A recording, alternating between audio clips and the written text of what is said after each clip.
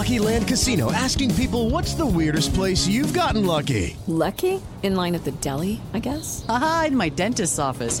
More than once, actually. Do I have to say? Yes, you do. In the car before my kids' PTA meeting. Really? Yes. Excuse me, what's the weirdest place you've gotten lucky? I never win and tell. Well, there you have it. You can get lucky anywhere, playing at LuckyLandSlots.com. Play for free right now. Are you feeling lucky? No purchase necessary. Void where prohibited by law. 18 plus. Terms and conditions apply. See website for details. Did you just see, by the way, on the TV screen, the that Orlando background, the Cure Bowl about to kick off? Yeah, I was just realizing. I didn't know they were doing a bowl game at Exploria. How was I in the dark about this? Yeah, Cure Bowl's held at Exploria Stadium. It's pretty cool. That would have been an experience. Yeah, because the stadium's awesome, and we certainly know more about football than we do about soccer. So that sort of suits our. But we love football and we love that stadium. So it's two things that we really enjoy. Man, if all you got to do is put Rutgers in that bowl game, and I'm absolutely over the moon. So I am going to ask Mackenzie Milton about that because his first bowl game was at the Cure Bowl, the first one that he played in, and I believe, if I remember correctly, he admitted on this show that he was booed by the fans. I think it happened at that bowl game. Oh, that's so I want to fun. ask him about that. That's He's fun. Still salty about it. I'm trying to get booed soon. Boo. I'm going to get booed if I keep handing out losers. Oh, man. Yeah, you almost got me to change my pick'em pick to the Seahawks. You had a lot of reasoning that made me concerned, but, man, that Niners defense, you just can't go against it. I'll take them every week into the Super Bowl. Truly. They might lose a game here and there, but yeah, once the playoffs start, that defense is so special. I feel like the only thing that could stop them is health on both sides of the ball, and if Brock Purdy's going to throw it right to the other team like he did last night and got away with it one time. Right. Yeah. But other than that, he was good. Well, and that's where the Seahawks couldn't take advantage of that opportunity. The Travis Homer fumble in the first half where they just handed San Francisco free points. If you don't give San Francisco the ball on the 5-yard line where McCaffrey gets 3 chances to punch it in, which of course he did successfully because he's amazing. He is. Perfect fit over there. Without that touchdown, the Seahawks cover. So I did still take the 49ers in the pick'em. Remember, I was trying to middle this, so I did have the 49ers winning the game. I just thought that the Seahawks would keep it close, which they almost did, but almost doesn't count. So no. I take the loss. I don't regret the read. I'm not sitting here the next day. Losses are going to come. When you bet as much as we do, you're going to lose. You don't win everything. Otherwise, we'd have much bigger houses.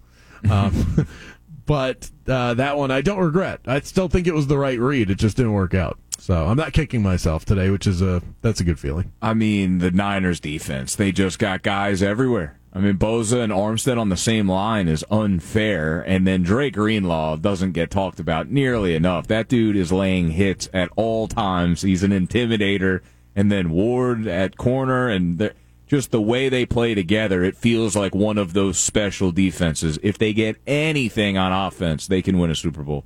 Yeah, and it leads me to a theory that I've been cooking up for the last couple of weeks, and I think we're really starting to see the slow emergence of this trend in the NFL.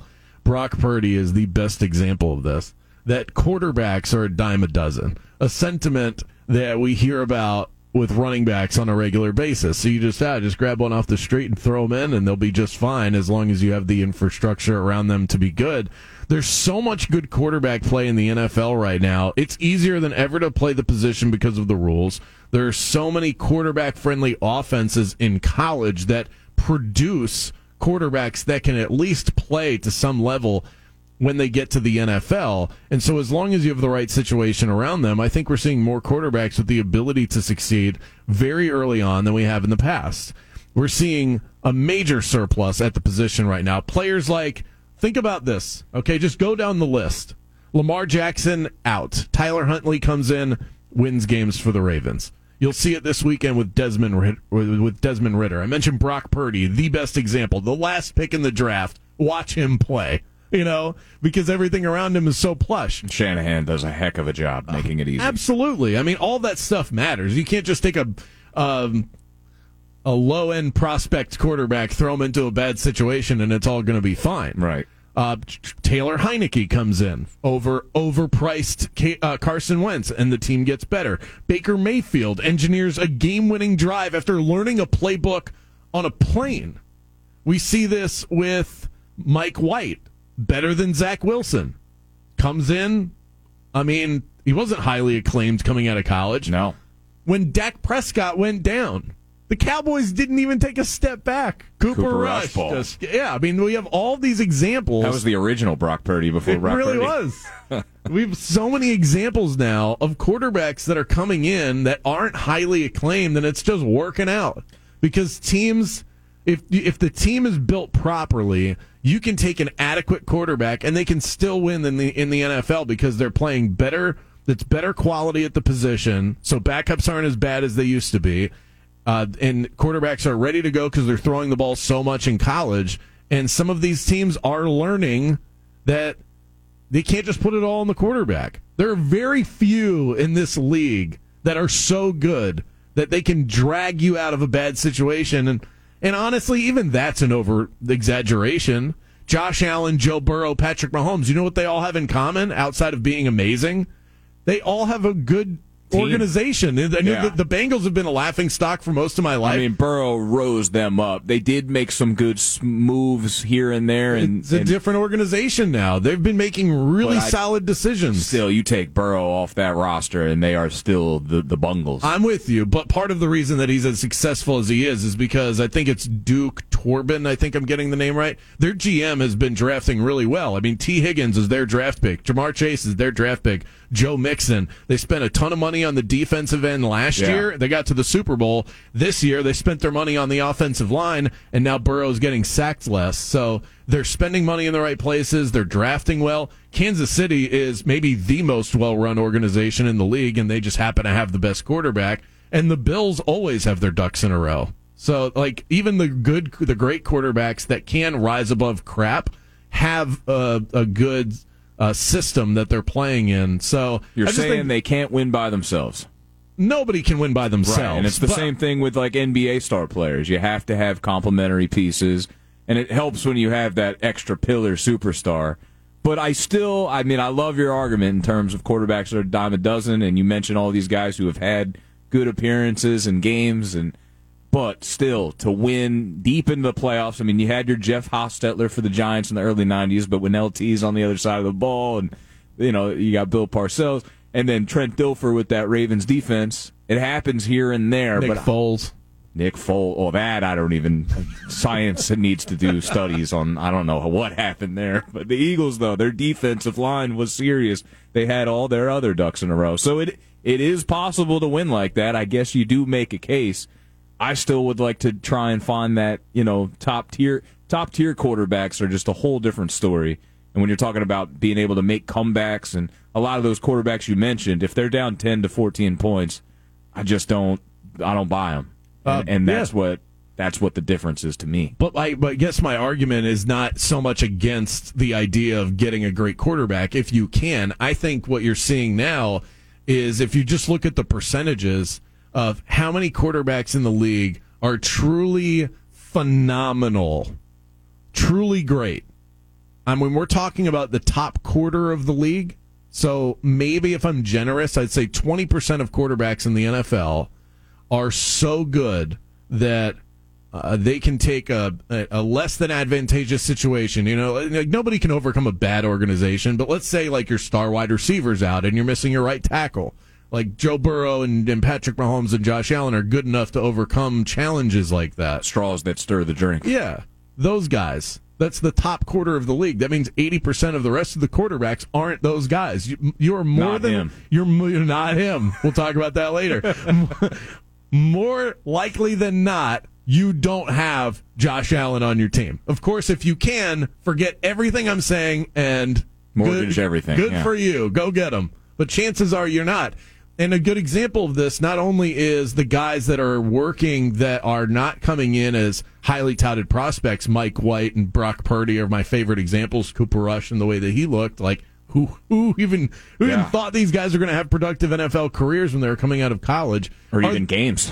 Is the other side of the equation. The guys that are getting paid like they're one of those top guys, and they're holding their teams back, whether it's by their own bad play or salary just cap. The contract that they have. Kyler Murray, Well, that contract will tank the Arizona Cardinals for a couple of years to come. They're going to have to really draft well and sign well in free agency to overcome how bad that's going to be, because he's not going to be the guy most likely. Russell Wilson in Denver. They've got a nice young defense. God. The second they have to start paying those guys, that team's going down the tubes.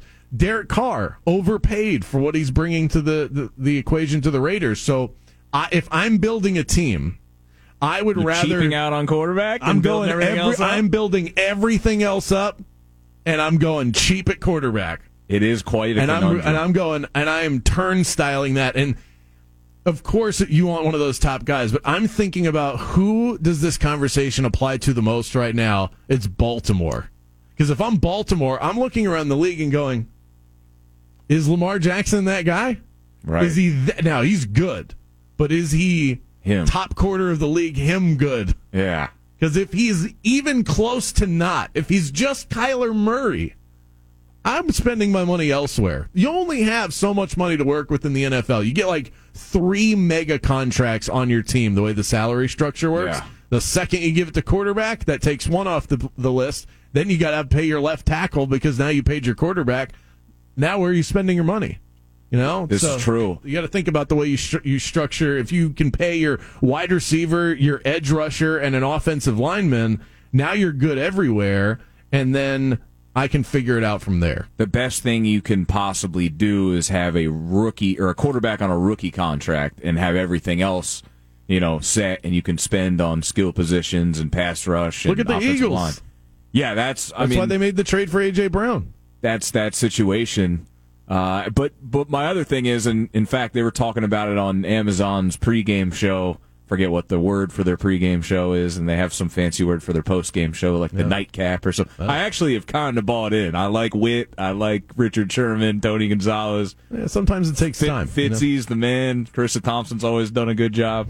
So I'm actually in on that. But they were talking about how much money Geno is going to make, and like one of them was saying they thought like over like 35 million, and then another was saying part of that 20 million. But even 20 million, that's like a lot, and that's the one thing. Once you're veteran status and you hit the market, you're still paying 20 plus million for some sort of quarterback. So if I'm dedicating that much of my cap, I'm either shooting for the moon or then completely cheaping out, probably the way, I don't want to pay Daniel Jones more than $20 million to be like unsure about him. Sure. I'd rather take a chance on Anthony Richardson. It's just draft somebody. Yeah. Draft multiple guys. Pick somebody up off the street. And with all due respect to Geno, I hope he gets his money, and he's been really good. But do I want to go out of my way to pay him when I'm not even guaranteed that he'll be this year in, year out? The quarterback position, my theory has changed over the years. I used to call it the Ryan Tannehill rule. If you were Ryan Tannehill or better, the barometer, then you could call it the Kirk Cousins rule if you wanted to.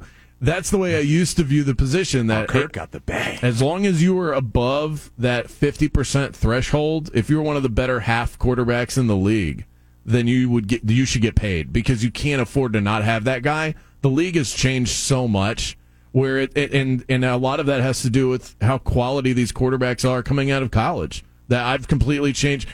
If you're not, if it's not obvious, that's like, well, obviously you don't let that guy go. Like, it would be like if I said to you, like, I think the Bengals should move off of Joe Burrow, you'd kick me out of the studio. Right. That's the dumbest thing anyone could say. If it's not that guy, where it's so ridiculous to say it out loud, I'm out. Yeah. I'm out. You don't get the bag. I'll give it to somebody else. Kirk Cousins has a chance to prove that wrong if they're able to make a run that I don't think they're about to make at all, especially when you look at a team like San Francisco, like the complete antithesis of what the Vikings are about. The Niners are here to run it and play real tough defense, and they can even beat you with receivers too when the time comes. The Cousins to me was overpaid immediately. Just an adequate, okay to a good at times quarterback, a professional. Yeah. But when what's he making, like $30 million? Like something atrocious, right? It's so much. But if they make a run, then I guess you could prove that at least you have a guy who's good enough at the position. Because a bad quarterback play, like, yeah, you mentioned all these guys who have had good games and whatnot, but no, you can't have Mitch Trubisky. I mean, of course, there is a dangerous side to this equation.